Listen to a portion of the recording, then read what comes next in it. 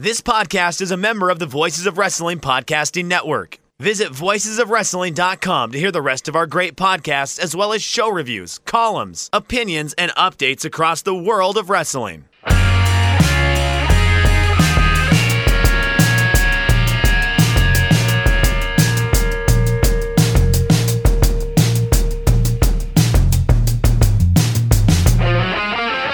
Ladies and gentlemen, it's Shake Them Ropes. My name is Chris Novembrino. I am joined, as always, to talk all of the grabs of World Wrestling and heavy emphasis on the E, which stands for entertainment. Jeff Hawkins, how are you? Are you not entertained this week? Are you not entertained? Are you not entertained? I'm doing well. Are you doing entertained? I'm doing well. I'm slightly entertained. I'm entertained by the stuff that entertains me.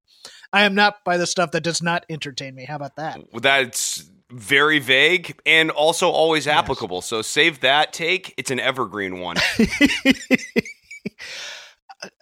Chris, I watched this NXT this week, and it was supposed to be the go-home show for takeovers, which are supposed to be important and exciting and make me want to go and watch the pay-per-view. And on paper, it's a great card. But this NXT felt like a Nitro in 1997, in which they're plugging everything for next week. But also you got to watch this show on Sunday. And I don't know if it's just a generational thing, but even then I didn't like that, because for these big events, you think, well, what if the entire paradigm shifts in this promotion with everybody winning these matches? They gave no tease of that future. That I think is the biggest indictment of this go-home show on NXT this week. It's that I did not leave that show on Wednesday with any sense that there was going to be any meaningful or impactful or landscape-altering thing happening here at TakeOver Portland. And it maybe makes me think we'll do one potential belt change, not Adam Cole, probably not Adam Cole. I guess we can talk about that in the previews here. But I don't think anything big's going to come out of this show. I don't know how you would have watched Wednesday and left with an impression of, wow, this takeover is going to be must see. I don't feel like that at all. I mean, even all of the challengers being built up for their title matches are being built like challengers who are going to lose. They cannibalized the Rumble takeover to do Worlds Collide, right, because I guess they wanted to see if takeovers could exist on their own outside of major events.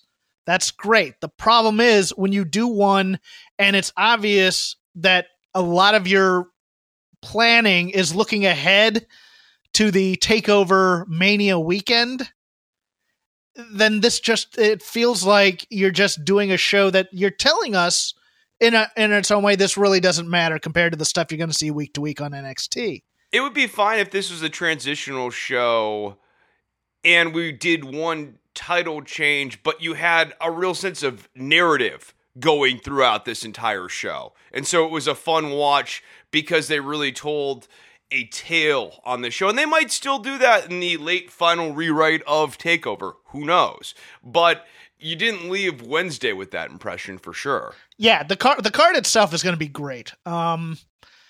It's just one of those things where now that we have national TV for two hours a week, it feels like the booking isn't as crisp because they haven't been editing it to make sure that it's a build to this takeover.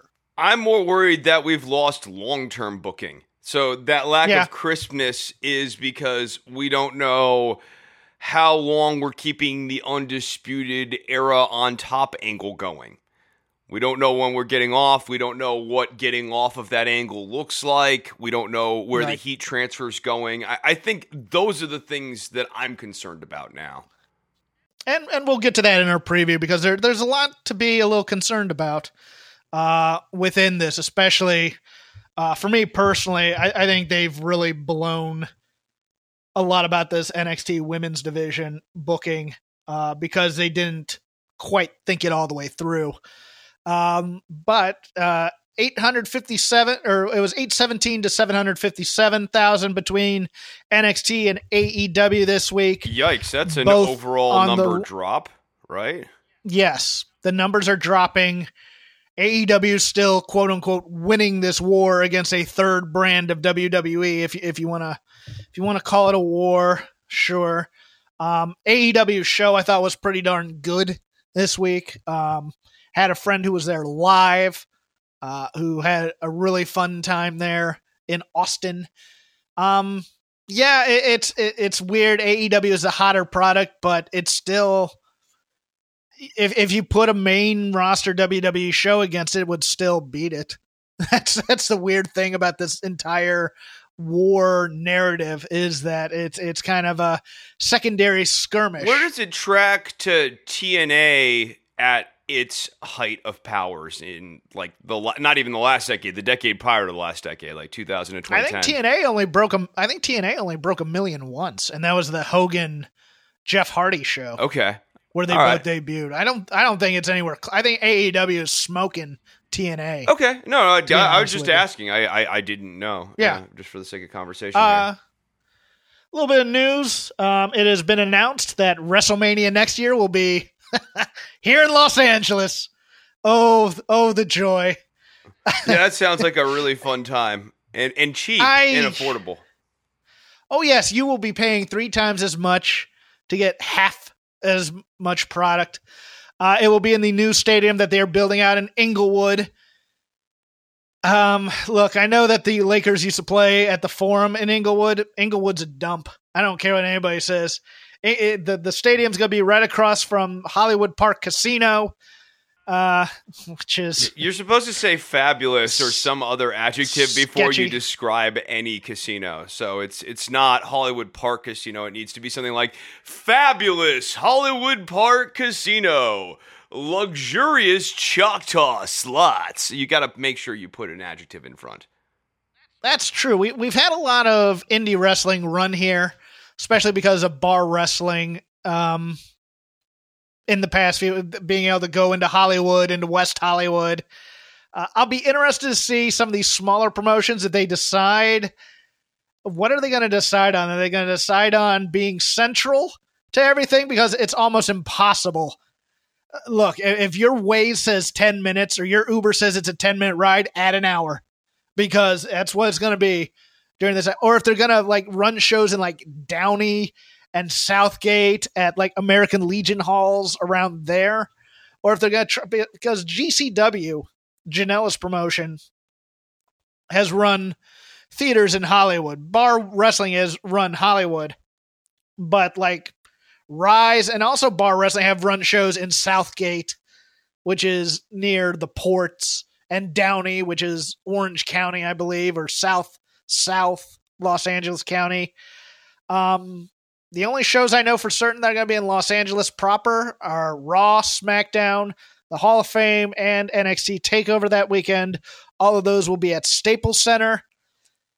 I will probably not go to this Mania live. I think I'd have to take the Blue Line to take transit down there, and I have no interest in taking the Blue Line. I don't know. I liked Dallas. I liked Orlando because there were other things to do. I guess for some people, there are other things to do in Los Angeles. I can't think of any other than maybe Universal Studios, maybe Disneyland, which just went to $200 a day. That's so crazy. $200 a day? I think that's for the park hopper ticket for both parks for like one day. But yes, $209 at Disneyland for that.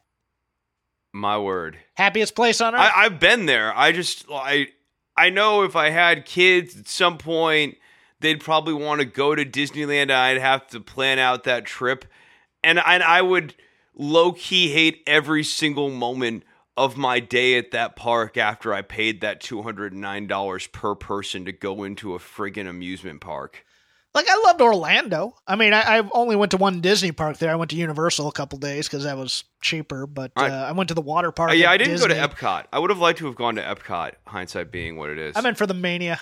Yeah, so I guess, if you want to stay 2 hours outside of LA and hang in Anaheim, I guess that would be cool. But yeah, they love the big cities. I was kind of hoping they'd do Mania in Vegas before they did in LA, but I think they're going to go the other way around. I think Vegas is going to be the year after next, which should be it's at least fun for adults. I don't know about kids.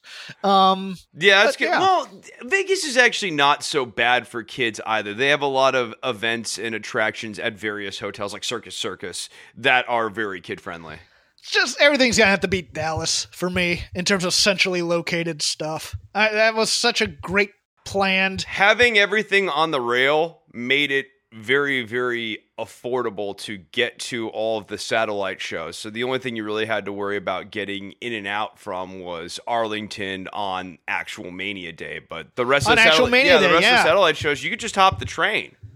$5. Or you could, well, I mean, for like Raw and SmackDown, you could, but like for the indie shows, like if you stayed at the WrestleCon hotel, you had the shows in the hotel, and then you had like 2 blocks to get to Evolve. And those are all Shine. Off of the Dart. Those were all at the Kay Bailey Hutchinson Center. So you just get off there and you walk about a block and a half, and you were at those shows. So it was an enjoyable weekend, and you spent the money on the wrestling, not on traveling to get to the wrestling and stuff. Yeah. And so that left you with more money to spend on wrestling. So for wrestling promoters, take note, the money that I'm not spending on traveling. And you can go, oh, that's great for the local economy. That's true. But for your bottom line, that's money I'm not spending at your show. And then NXT was at the convention center. Right. They hadn't even gotten to an arena yet. Yeah, no. Everything about I loved. Still my favorite. Still some of my favorite food. More news from WWE land. This Sunday's TakeOver will be the last event for Kathy Kelly. She is moving on. I kind of had a rumbling about this because she had just relocated here to Los Angeles. It seems like that role on WWE television, the right way to approach it for any of the talent that goes in and occupies that role is this is a way to put together a demo reel for yourself for the next phase of your career. Because WWE is simply never going to think of the backstage interviewer as the next Mean Gene. There will never be another Mean Gene Okerlund type figure on like Raw or SmackDown again. So Kathy Kelly or the people who come before or after, they should go into that trying to do the best they can inside the job and put together a nice little demo reel for yourself and plan on whatever's next. Well, Kathy is really, she doesn't get enough credit. She was really the first of these AfterBuzz TV kids to get jobs in wrestling. Now, Johnny Quasto in NXT, Chrissy St. John, I believe was the name she was using. She was also from AfterBuzz. Both of my friends, Josh and Steve, have jobs in wrestling thanks to being on AfterBuzz. So it's one of those things where AfterBuzz became kind of a pipeline for other things. And she has what I like to call morning show host energy. Yeah, totally. Or entertainment news type stuff. Energy, so she can come back out here, get on any cable show or hosting gig or whatever, have the perkiness, fake sincerity, and it's a little different. Charlie Caruso, to me, has that kind of news/New York energy. Yeah, like sports anchor too. You see her doing, yes, yeah. That's why she's perfect on ESPN. But Kathy Kelly, to me, is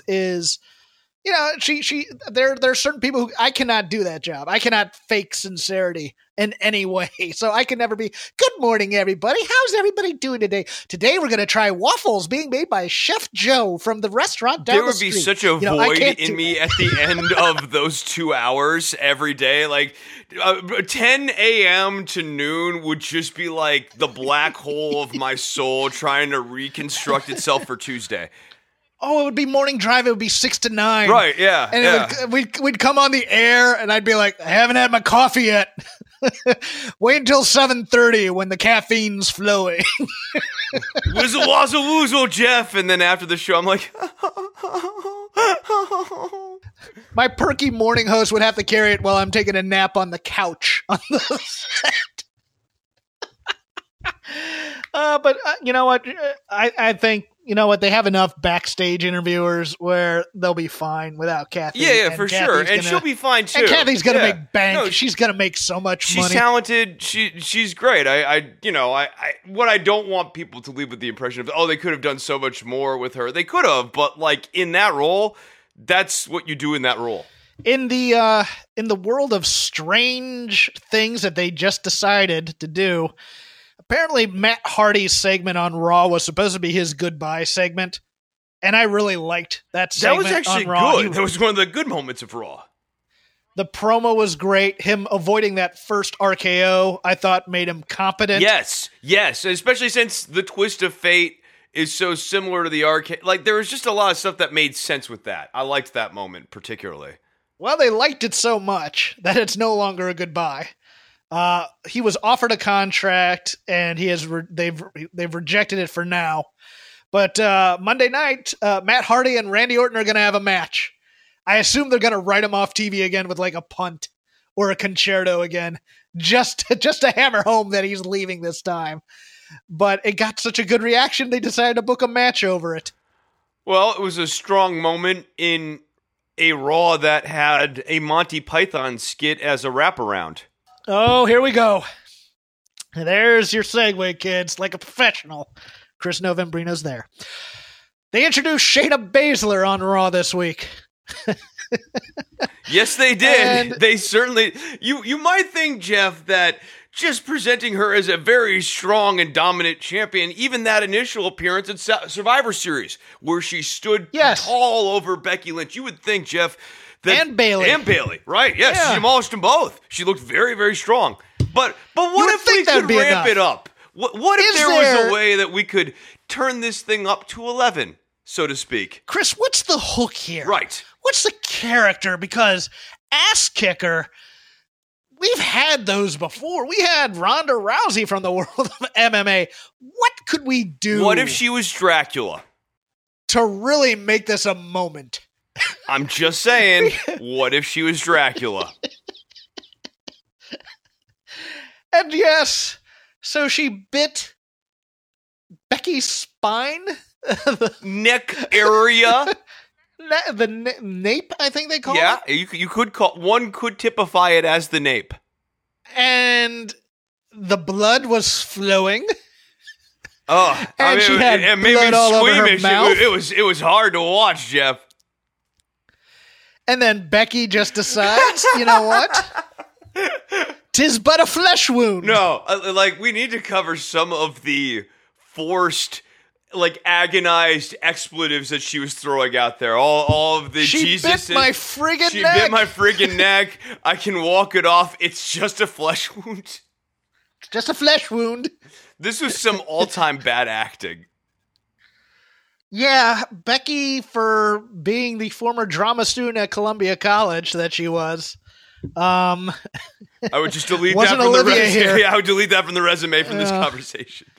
There was no Renee Zellweger Oscar coming her way for this one, and then they decided to book her as Badass Becky, who's gonna carjack an ambulance, drive off, and come back. What in the hell, guys? My joke was, they're going to make a monster stable. They're going to have Shayna as Dracula. You're going to have Ember Moon as the werewolf. And maybe Becky now gets to be Tamina a zombie. As the mummy. Tamina as the mummy. Bigfoot. And it only took one day for a Becky the Vampire Slayer joke to make its way onto WWE social media or the bomb or whatever thing they did it as. So they may go hard. I hope they're not going hard into she's a vampire thing. I hope it was just she wanted to bite somebody to intimidate them. But I could see Vince taking a look at Shayna and going, look at that dark makeup and the black leather. She looks like a vampire. Because they kind of did the same stuff with Aleister Black when he first came in with the sound of the coffin and coming up and all that other stuff. It's just, for some reason, Vince the movie mogul comes out and goes, what's the hook for this kid? Who is she in this picture? You know, smoking this giant stogie. I got it. She's gonna bite Becky's neck. Just like, now It might be Heyman. I don't want to put this might be a Heyman idea. Because, look, Paul Heyman, for all the credit he gets booking stuff, had wacky ideas as well. He had to do ECW on Sci-Fi, so he's had to deal with these types of things before. He's had vampires and blood and other things, but I thought this was a huge miss. What did you think? Oh, no, I loved it, Jeff. It was great. Nothing has ever made me more attached to the Becky Lynch character or her struggle. I mean, truly, she is the man. This was the night that happened.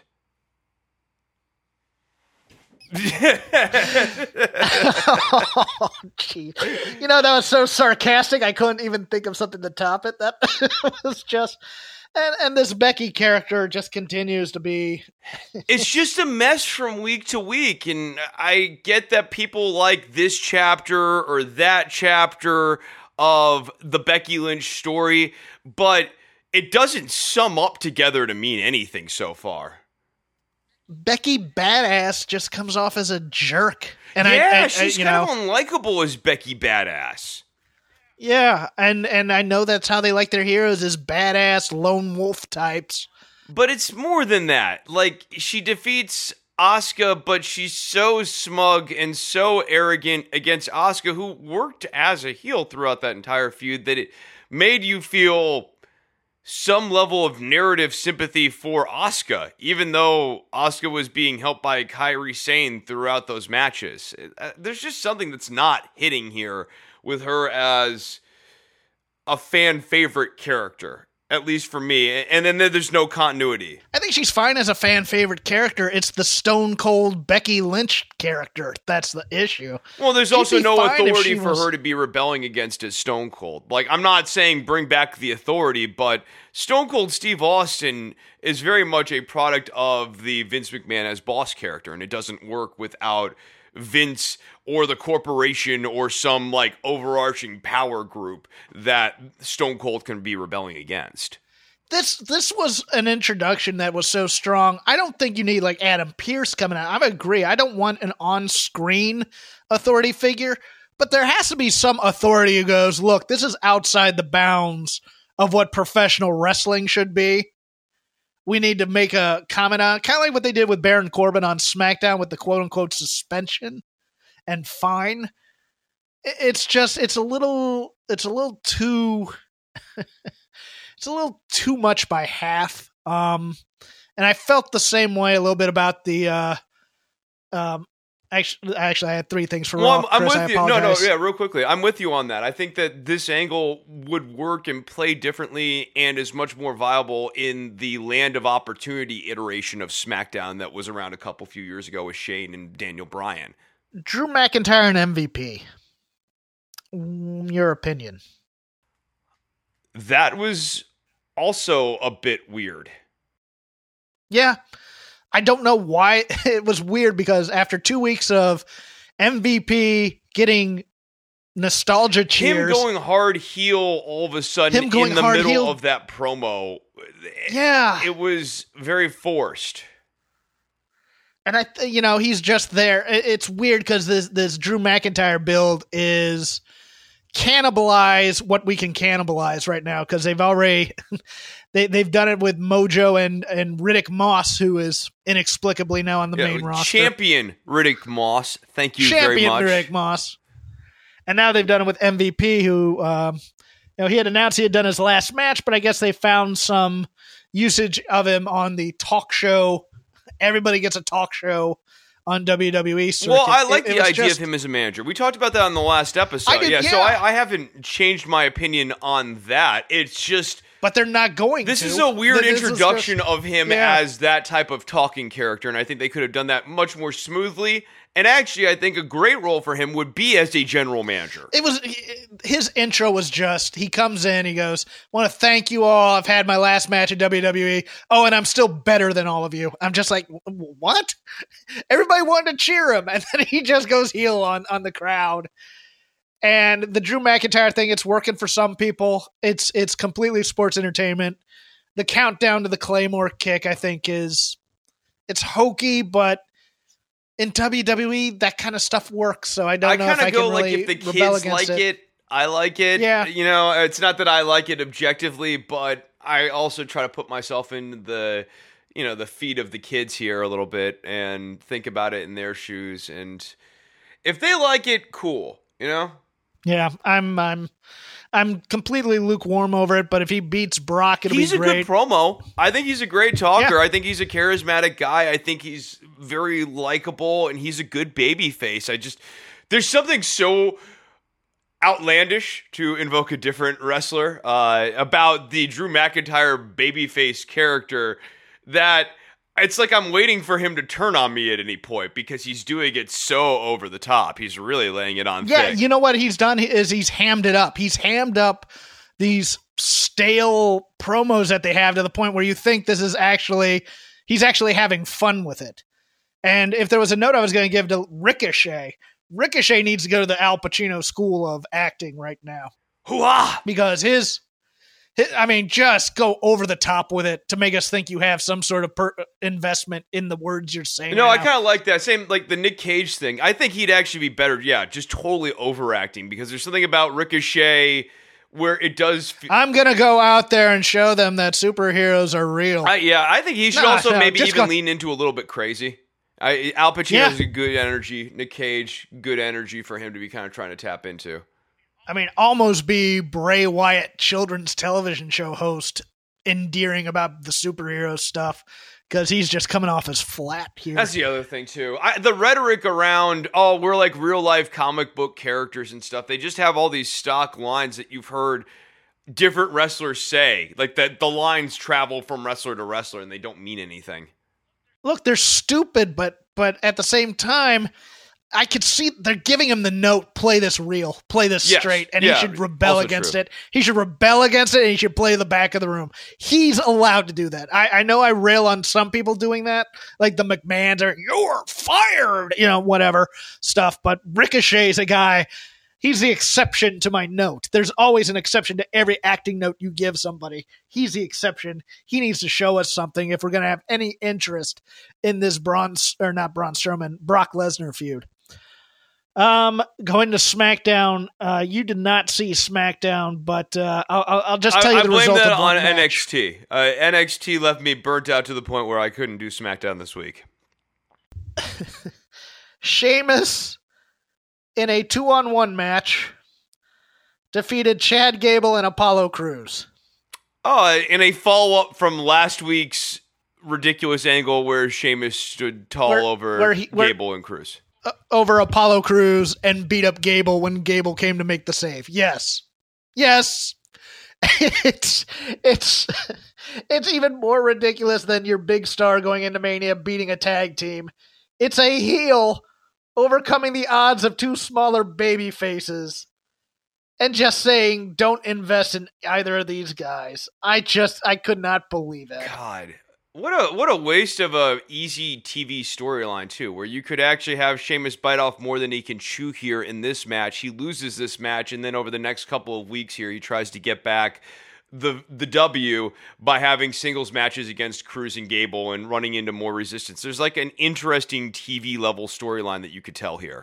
And the sad part is it came after the first quarter of the 2-hour show that was quite good, that focused on Bayley and Carmella, and I thought they had a really good match. I'm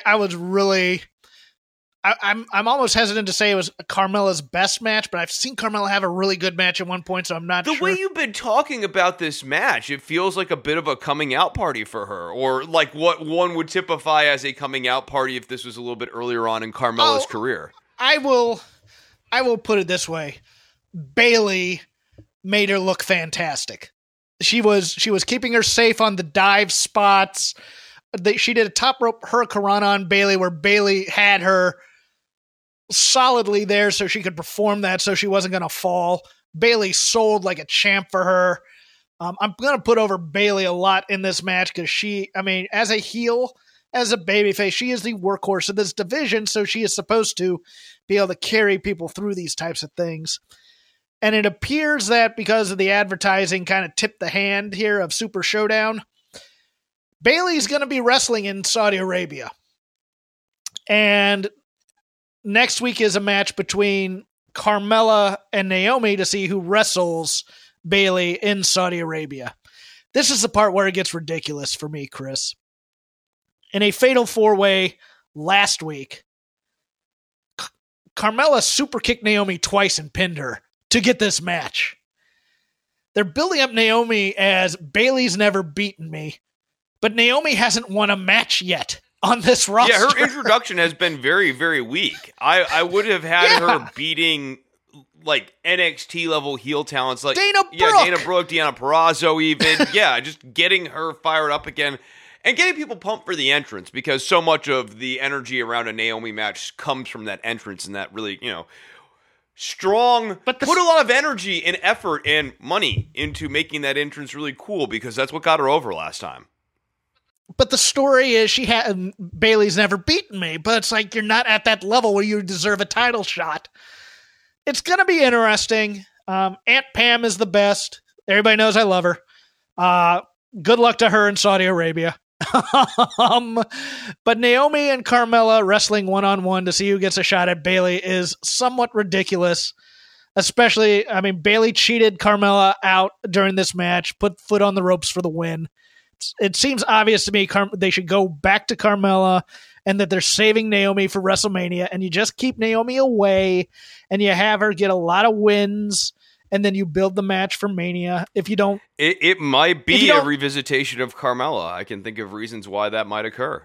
Or it could also just be a circular way. We're just wasting time till Sasha comes back and Sasha turns on Bayley, and that's the match at Mania, somehow through the Elimination Chamber. I could see, because they're also next week doing this big sit down with Lacey Evans. So Sasha's going to turn on Bayley and become face out of all of this? What leads me to believe is that they're setting up 4 or 5 challengers for Bayley that she's going to have to fight in the Elimination Chamber. Sure, I think that's what's going on here. But yeah, we'll see how Aunt Pam does on the big stage. I'm excited for her as the quote unquote opportunity. I don't exactly like the idea of her going over there, but just because of the culture of Saudi Arabia and whatnot. But, it's what they want to do, and she's agreed to do it. It's the contract that Vince signed, and they're doing it, and she agreed to do it. So it's if they're giving her more money, I'm never going to fault risky business. Given the last trip, that's all I can say. Yeah, so, as we alluded to at the beginning of the show, TakeOver Portland is in our sights. Do we want to go into our preview? In our sights, but more importantly, Jeff, in our hearts. Is there anything on NXT UK you wanted to hit on? Okay, so I enjoy the Gallus Boys stuff. Aoife Valkyrie, you know who she reminds me of? It's the female version of Ilya Dragunov. Oh, there's my package. I'll be right back. Jeff's got a package, so I'm going to kind of go on a little bit here while Jeff's handling the package. So Aoife Valkyrie got introduced this week. She had a match against Amale, who is or Emily. I don't know how to say her name. We've seen her a couple of times here on NXT UK. Kind of like her, kind of interesting, different look or whatever. Mm-hmm. Aoife Valkyrie comes in and does very Ilya Dragunov style offense. Very Ilya Dragunov style mannerisms around the ring. Over gesticulates. And even though this match was 3 minutes and 30 seconds, that's what the time says here on my sheet, this match felt overly competitive, and she should have just blown through Amale, and instead there were actually points where the crowd was like not sure whose side to be on, and it felt like they were actually cheering up Amale to get her back on her feet. They were exchanging holds and stuff, and Amale we haven't seen her do much, but she had the jobber's entrance as she was already in the corner of the ring, and they just briefly flashed the placard. She didn't even get the walk down to the ring entrance here, so we should have seen Aoife Valkyrie's couple of quick early flurry offense moves, maybe a suplex or two, setup move, go home with the pin. This should have been over in 1:30 to 2 minutes, and instead it hung around for nearly 4. When you introduce a heel, you can have him or her cut a promo, get the heat, have the sacrificial lamb of the opponent, get some offense on that heel to make it seem like this heel is a goof. And then the heel comes back, makes a comeback, beats the preliminary talent, and that's how you intro him or her. For a baby face, You want the introduction. Here's why you should care about him or her, and just have them run through their opponent to show you what they can do, to show you that they're serious, and to show you that they're a contender. That's all you have to do. I agree. Showed way too much defense on this introduction. I didn't like her offense. She doesn't feel like a world beater at all coming out from this match. And part of that is the blocking and the booking of the match, but part of that is the actual delivery of the performer in her offense. It didn't sparkle. It didn't dazzle. That finisher, she's gonna blow out her knee doing that finisher. The way she does it. The single leg scissor kick from the ropes. Oh yeah, that's right. Yeah. Oh yeah, for sure. A quad tear or something at some point. I don't love that as a steady, let's do it all the time move. Yeah, and it looks like she's only given a glancing blow on that thing too. Yeah, the only other thing, loved the Zach Gibson promo with the exception. Hey, Zach, you know we love you here at Shake Them Ropes. Was the dig at the Hunt? Was that necessary? It was upsetting. It was upsetting. Okay, actually, my one critique on a more serious note here, even more serious than the note that you just put us on, is that they forgot to do the little beat in all of this where James Drake's about to speak or say something and gets cut off from doing so. And I think that, that needs to be a recurring motif, that he always is, he's echoing happily along with Gibson, and it's about to be his turn to speak, and like sometimes Gibson cuts him off, some other people interrupt him, but that needs to be a recurring theme. Keep snubbing Drake. Oh, you've had that in the history of wrestling. You've had tag team champions get over like that, because that's the exact way. One of my favorite teams, the Destruction Crew, aka they were later known as the Beverly Brothers in the WWF, but the Destruction Crew, that was their entire gimmick. Mike Enos would start to talk, and Wayne Bloom would go, "I got this one, Mike," and he would just talk the entire time, and Mike Enos would never get a word in edgewise. It was fantastic. Google some of those interviews; they're great. But yeah, no, I would love that. I would absolutely, and if that becomes the onus of them breaking up, even better. Yeah, they've teased that a few times. I just think they need to go into that even more. Dave Mastiff versus Saxon Huxley. I thought that of the two enhancement matches, this was better. Saxon Huxley in those boots, because they are so lifted, looks ridiculous. He looks like a member of KISS.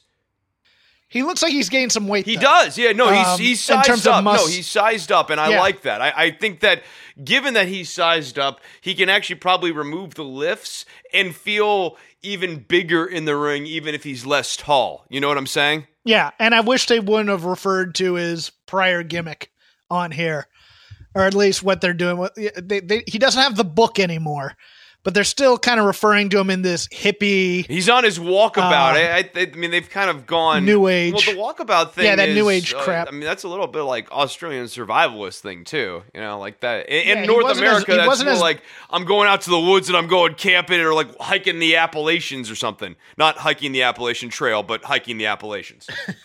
He wasn't as big a geek as he was in prior incarnations where we mocked him. So I'll take this version of him, and if he continues to gain some muscle mass, he's tall enough where they could reintroduce him as something. And this was a good pairing for Mastiff as he's trying to get built up into that upper tier of the card.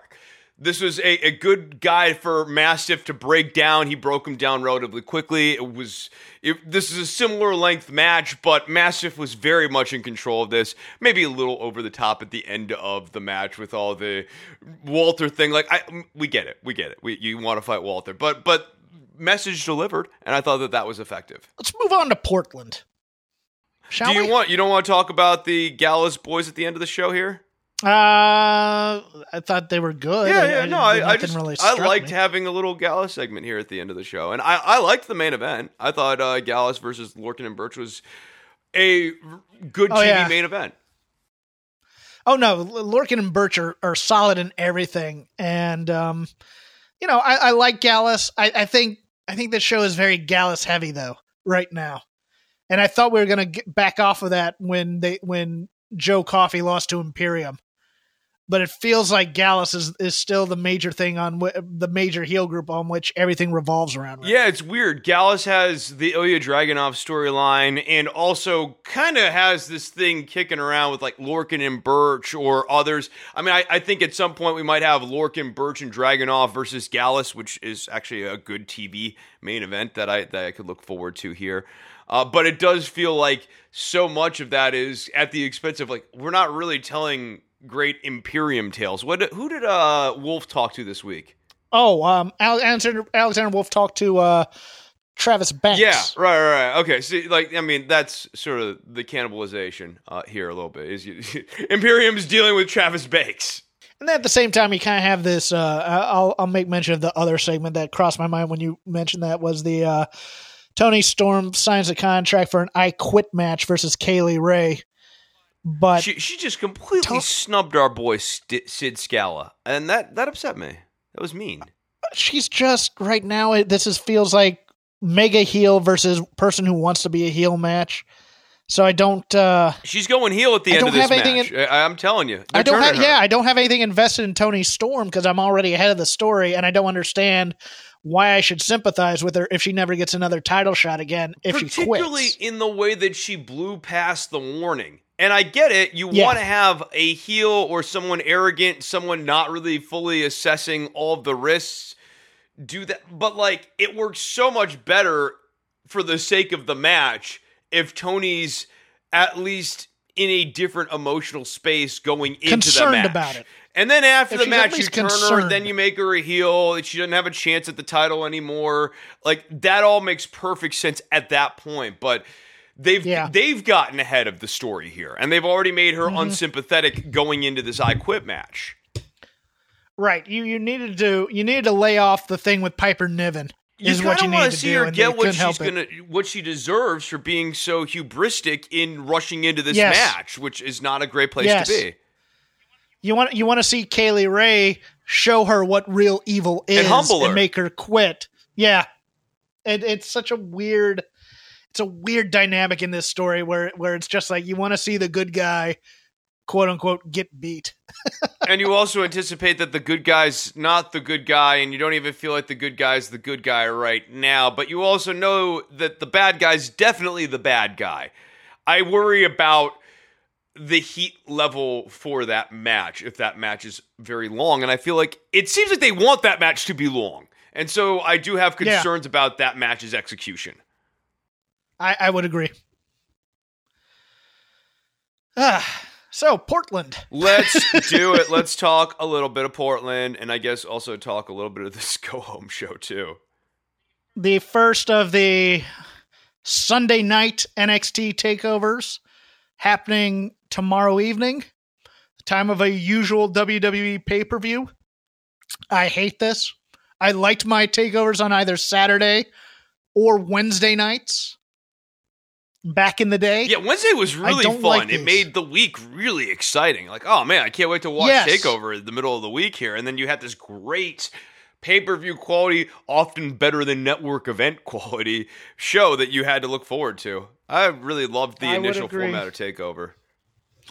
I believe we have 6 matches on our night. I did not count. I kind of have I have my preview from Voices of Wrestling. According to Wikipedia, who is never wrong about anything, trusted source, there are 6 matches on this card. Okay, so let's start with the NXT North American Championship. Keith Lee, the champion, fighting Dominik Dijakovic. Chris, I will defer to you on the analysis of this first one. I think this will be a good, scrappy match, but I do not anticipate a title change. I anticipate a match where Keith Lee retains and Dominik Dijakovic and Keith Lee hug it out, and there's a show of mutual respect. Keith Lee is going to win this, but this feels like the only feud Keith Lee has ever had in 2 years of being in NXT is Dominik Dijakovic. Which is why I think they have to end it here. I think they do want to make this the final chapter. And don't get me wrong, they're always great. I watched their match in Evolve a couple years ago in Orlando. I watched their match live in PWG where they tore the house down.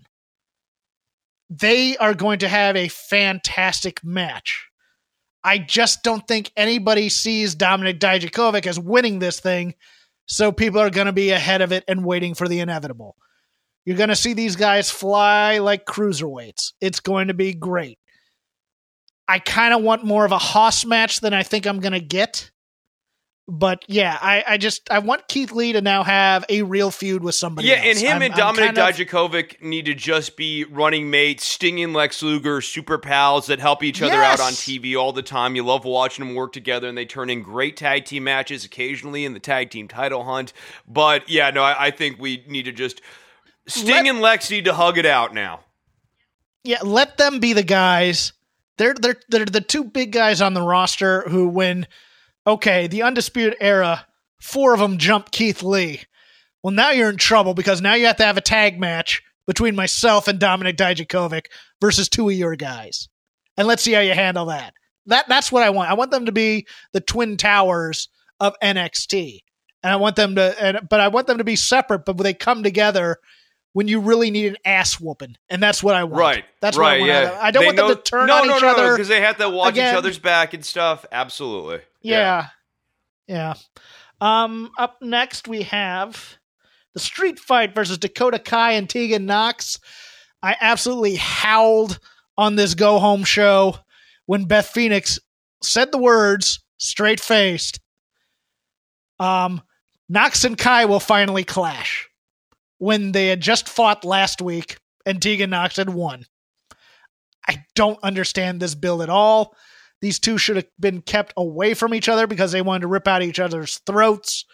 You have Candice LeRae stuck in here and in the go-home show against Dakota Kai. Nox doesn't really feel built for this match. Correct. I think this is going to be another case of the build sucked, but it's going to be a fun match. They're both good friends with each other, and we know good friends tend to lay it in a little bit stiff. But I think they have to find a way to get these two away from each other in this match. And I think there's going to be an introduction of a third party for Tegan Nox to feud with, and Dakota Kai wins. I could also see Candice LeRae getting involved again in this match, because she has a beef with Dakota Kai and helping Tegan do it to move on. But it's going to be one of those things where the finish doesn't match the commentary in some way, and they're just going to drop this. Yeah, I think Kai comes out the winner here because you want to have heels coming out strong so they can face Rhea Ripley, who's still, I think, a face. Like, for the purposes... Is she a face? Like, I'm confused by the Bianca thing. Well, yes. Yeah. She's a face, but she's a brand loyalist. Yeah.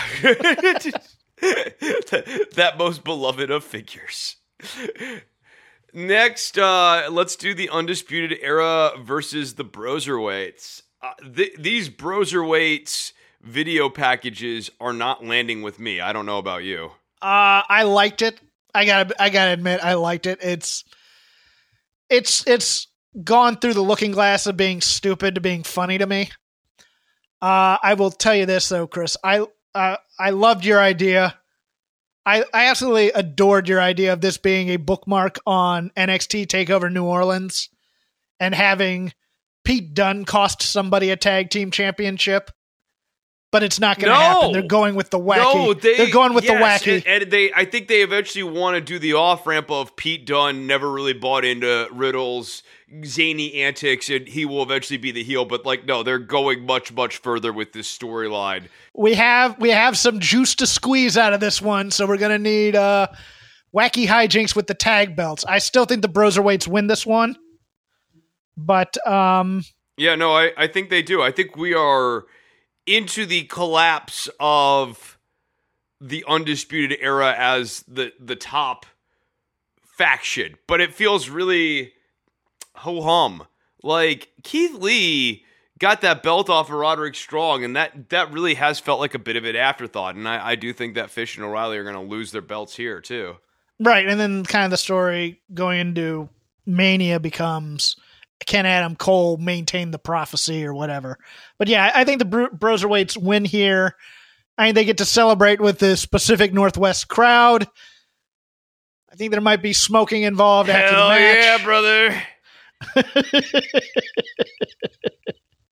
But yeah, they're going to go hard into the the Mr. Hand / Jeff Spicoli road trip stuff. Then we get Finn Balor versus Johnny Gargano to build up to this match this week. Cameron Grimes was cannibalized in a good match against Johnny Gargano.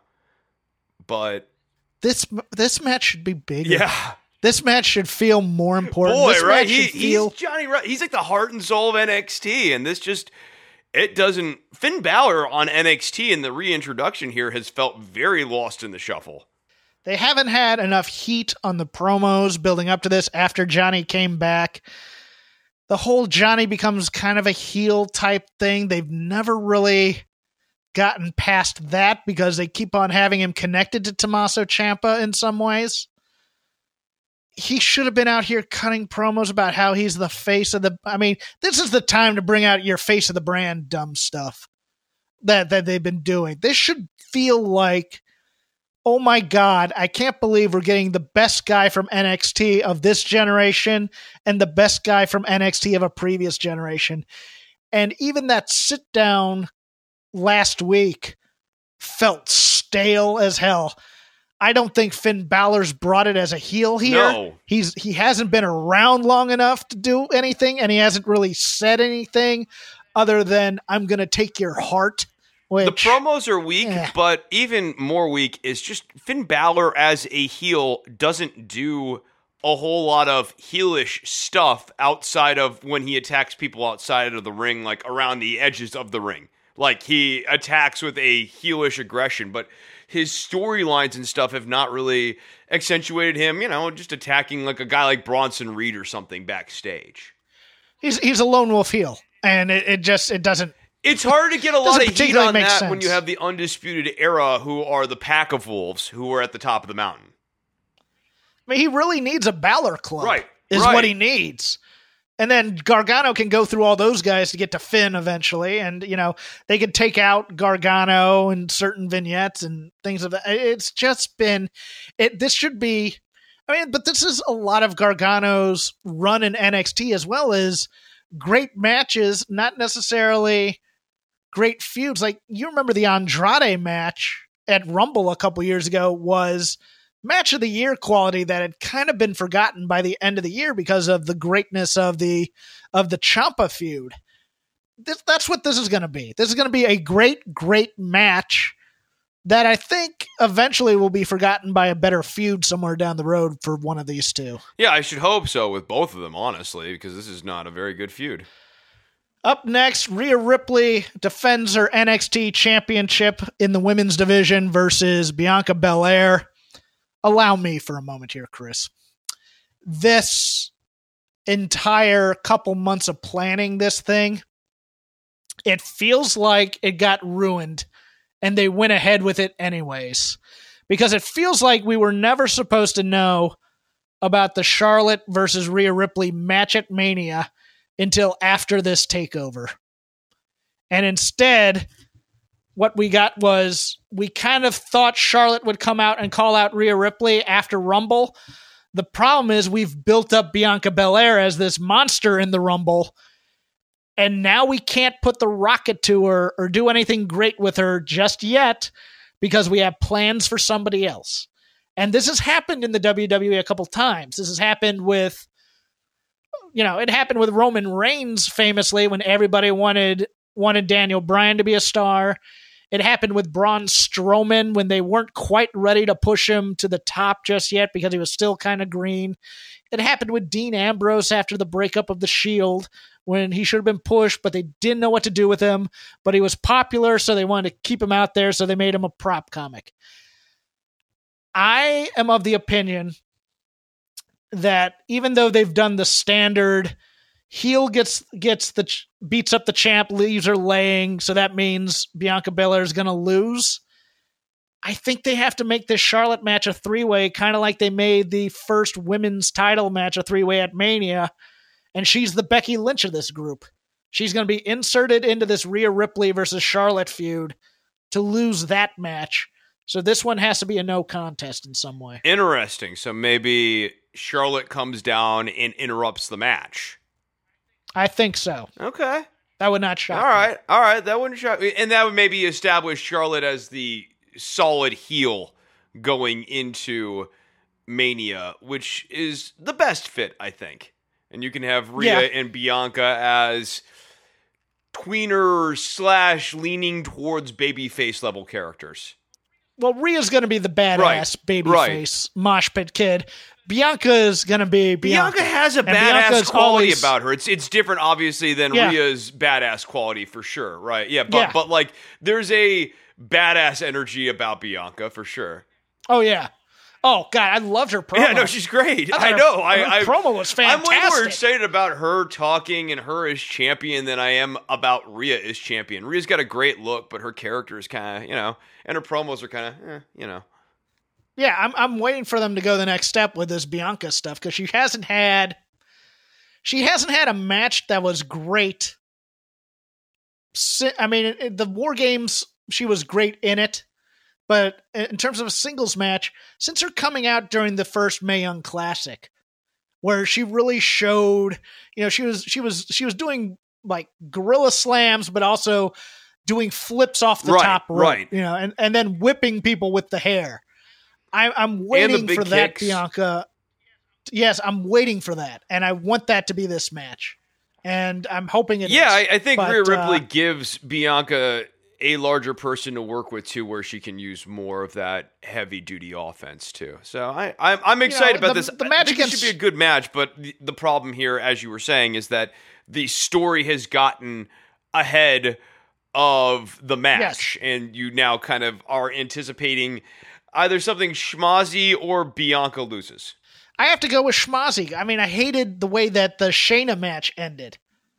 With Bianca too. I think it's having Bianca lose, there's nothing to be gained in that. There really isn't. You can't put that over on commentary anymore because she's already lost to Shayna Baszler. There was a way of framing the Shayna Baszler loss as her remaining undefeated, like in her heart or whatever, but they completely missed that trolley. And so to end it, Tommaso Ciampa versus Adam Cole for the NXT Championship. Very good promo by Tommaso Ciampa here. Yeah, absolutely. To end it, that kind of got me fired up for this match. I just think this whole Portland card feels like it's kind of going to be storytelling to set up for the big Mania. It's like the NXT takeover. Elimination Chamber. It should be something theoretically I'm more excited about, but because I know Mania is coming up on the calendar here, I know that NXT is not going to shock me at this card. And I actually think that that's why they should. Right. I just don't see them giving the title to Ciampa. I don't. I think they're going to make it a moment. They're going to make it a moment at the next takeover, or it's very possible that Tommaso Ciampa is just a transitional story to get Velveteen Dream into the big match at TakeOver Tampa. So either way, I don't see Ciampa winning this title. It would shock me if he did, but I think they got to play up a little bit more of his self-doubt / driven to win back what was rightfully his more than they've done in the past couple Yeah, weeks. I think maybe what happens here is the Undisputeds lose the tag team titles, and then the other three guys are all in on making sure they hold some of the gold at the end of the night, and they really screw over Tommaso Ciampa hard here. Yeah, I just don't see Ciampa. No, I don't either. Although an interesting kind of secondary storyline would be to have the Undisputeds lose all the gold here, and then have them on the quest to get back the gold at WrestleMania. But I don't think that's where they're going. Yeah, I think it's probably going to be more Adam Cole accidentally denigrating Roddy and Fish and O'Reilly as guys who can get, and that becomes kind of the transition into breaking the right, guys and that will happen, I think, when Velveteen Dream gets introduced into the Undisputed storyline. He starts getting into all of their heads, as we saw a little bit of this week here on NXT. But we'll see what happens. You can follow me at CrapGame13. You can follow Chris at Chris Novembrino. You can follow the show at Shake Them Ropes. Chris, What else you got going on this Don't week? Worry About the Government is a wonderful show. Go and download it at don'tworry.tv. Subscribe to it on iTunes and Stitcher. That is my home base. That is where I spend most of my time and what I spend most of my time working on. My other show is the All in the Family podcast. I keep saying there will be new episodes. There probably will be, though, at some point this week because I finished editing all the Don't Worry About the Governments, and now we're just on to editing All in the Family. So check that out at the allinthefamilypodcast.com. I believe the music of the Matt episode dropping this week will be the episode I recorded on Thursday night with Andrew Rich, going over themes that Dusty Rhodes used at one time or another in Crockett, which is a fascinating talk. It will also answer the question for you, who exactly is Arch Bacon, which is a fantastic name. But yeah, look for that on the Voices of Wrestling feed, and we'll see you next week.